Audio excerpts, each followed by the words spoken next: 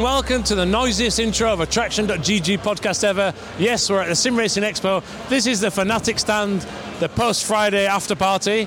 But on this particular episode, where we talk about racing games, sim racing and racing esports, we're going to discuss the future of the company, its year, supply chain issues, new products, old products, and its general success with the CEO, Thomas Jackemeyer. So stay tuned for an insightful conversation from one of the world's biggest sim racing manufacturers. So, Thomas, pleasure to meet you again. How are you doing? All good. Sim Racing Expo, always exciting. Yeah, so Fanatec with a big stand at the Sim Racing Expo. Is that your Formula 1 car? Yes, it is. Actually, okay, that's quite a risk to have it on display, no? Yeah, so I'm watching it. So anybody who's getting close, I mean, I can basically he can take anything out of this booth, but not this car. Yeah. Right. Okay. Fine. But it's good to be back at Sim Racing Expo in a new venue with more space, and the stand that you've got here is pretty special. So. It must be pleasing to see so many people playing on the simulators and trying the Fanatec products. Sim Racing Expo is always cool. I mean, you get in contact with your fans, with your customers, with other exhibitors, which always we have a good and friendly relationship. So you see new cool stuff. So yeah, it's cool.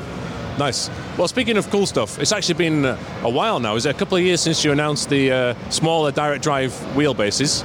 Now it's had time to be on the market for a while. How have you found the feedback, and has that been a really pivotal product line for Fanatec? Oh, I said Fanatec there, not Fanatec. Whoops. Oh, actually, officially doesn't matter. Thank you. Fanatec, whatever. Yeah. We sell extremely well when we have them. Yes. So the CSLDD was not available, the base model from the beginning of the year. With the GTDDs, we were sold out by the middle of the year.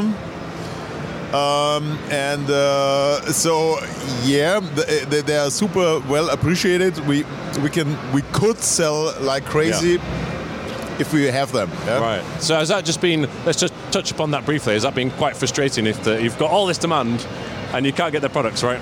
Thank you for mentioning that. Yeah. You just made my day again. Okay. Yeah. So okay. But I never thought about it. Yeah, but saying that, yes, it's frustrating. Well, on the other side, we can't complain. I mean, this is the best year of our 25-year history. Wow. So we never made more turnover than we did this year, despite having no products. Right. So this tells quite something. And I'm also finally we are. I see the light at the end of the tunnel. Yeah. Okay. And so next year, boom, hopefully. At least we can supply. Yeah. So production will start again pretty soon, and from Q2 on, I think we are totally safe and back on track. We have tons of chips now ordered and already in stock. Good. And so the chip crisis is finally getting there. Yeah. To end. Yeah. Okay. That's great news, and hopefully next year, like you say, supply is more plentiful. Do you think those, just going back to the new direct drive innovations you had, do you think you've helped push the whole industry forward? I hope we do, and we did in the past as well. I mean, this is why. We introduced the load cell to pedals. We introduced universal hubs, tuning display, the whole idea of having an ecosystem. Affordable direct drives is just one of among many innovations we bring to the market, and we are trying to push the boundaries and raise the bar, even without competition. We don't need somebody else to push us. It's just that it's our own approach that we just want to try to get better and deliver as much as we can. Yeah, brilliant. And speaking of trying to get better and innovation, we spoke earlier in the year at Spa-Francorchamps where we were very kindly invited, thank you very much, but also we saw in person the Fanatec Esports GT Pro Series, which we talked about, which is quite innovative. It had its second season. Do you learn from the pro level or the real world drivers doing esports to then improve future products? You know, are you taking inspiration from esports in any way to design different steering wheels, for example? Of course, and not just because for sim racing. It's, I mean, now we have announced already 3 steering wheels which are used in actual cars. Right, Sebastian Loeb won the Rally Monte Carlo this year, which is... I know. Marketing perfection, that. Couldn't have timed it better. Absolutely. And BMW, Bentley. So we making sim racing, not just sim racing wheels, but also real world wheels. And this means we get the feedback from the drivers who telling me, okay, when I have this and that. I mean, of course, you ask 10 drivers, you get 20 opinions. But it was a very helpful and valuable process for sure. Yeah. And speaking of relationships and partnerships, out on the stand there, and I've seen it earlier in the year, but you've got the Formula One cockpit. It's quite a big thing. And also, the company has a relationship with Formula One and F1 esports and things like this. So how important is that relationship with the world's biggest motorsport for the company? I mean, our vision is to merge sim racing and motorsport. Yeah. And kind of Formula One started that or really kicked it off as well with the Formula One esports, where they said, okay, each team has 2 drivers in the real car, 2 drivers in the simulator. I think that was quite innovative and cool. So we are very happy to have a good relationship with them, and we're a little bit late with the cockpit, but we want to do it properly. It had to be ultimately stiff and nice looking and adjustable and all that, and really have the 100% feeling like in a Formula One car, like the exact position. I see. And I know how that feels or should feel. So well, going back to the start of the conversation. There's no one better in the sim racing industry to know what it feels like to drive a Formula One car, so that's pretty cool.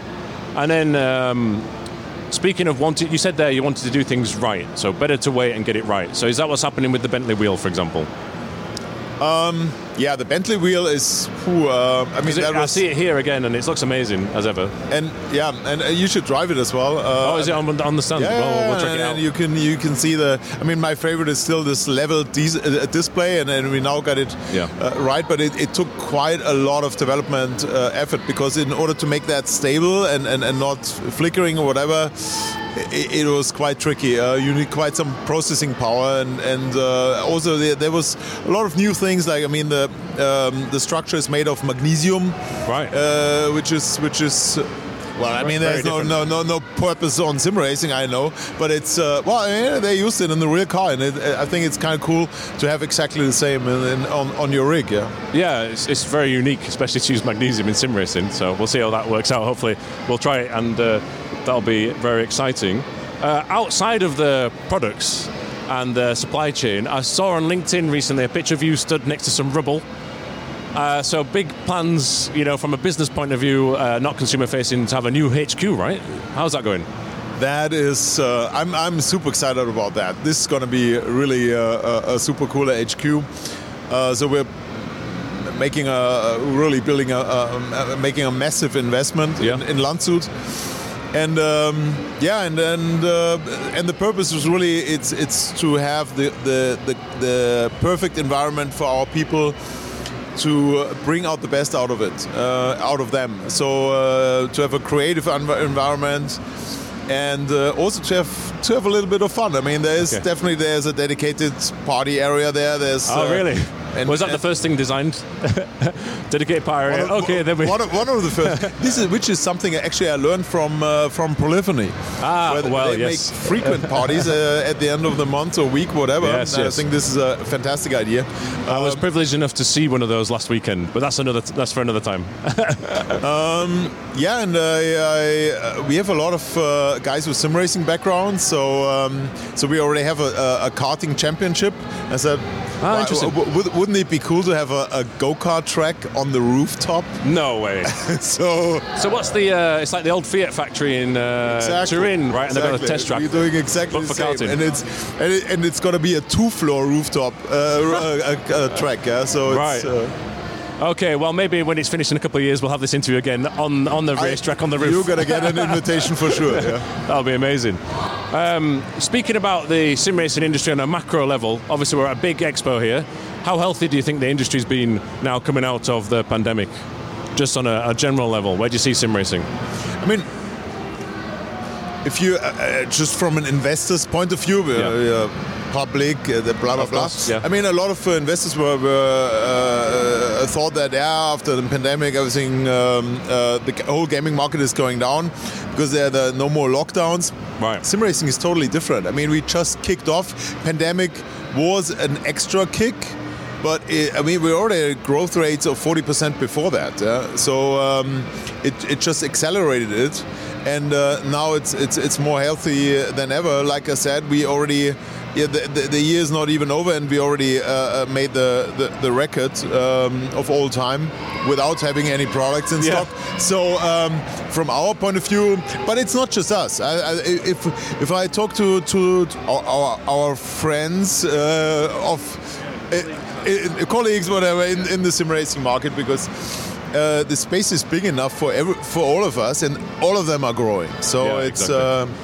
And this is a super comfortable position because we don't have to grab each other's market share and start a fight or something. There's space for everybody, and then there's so this is a very nice industry to be in at the moment. Yeah.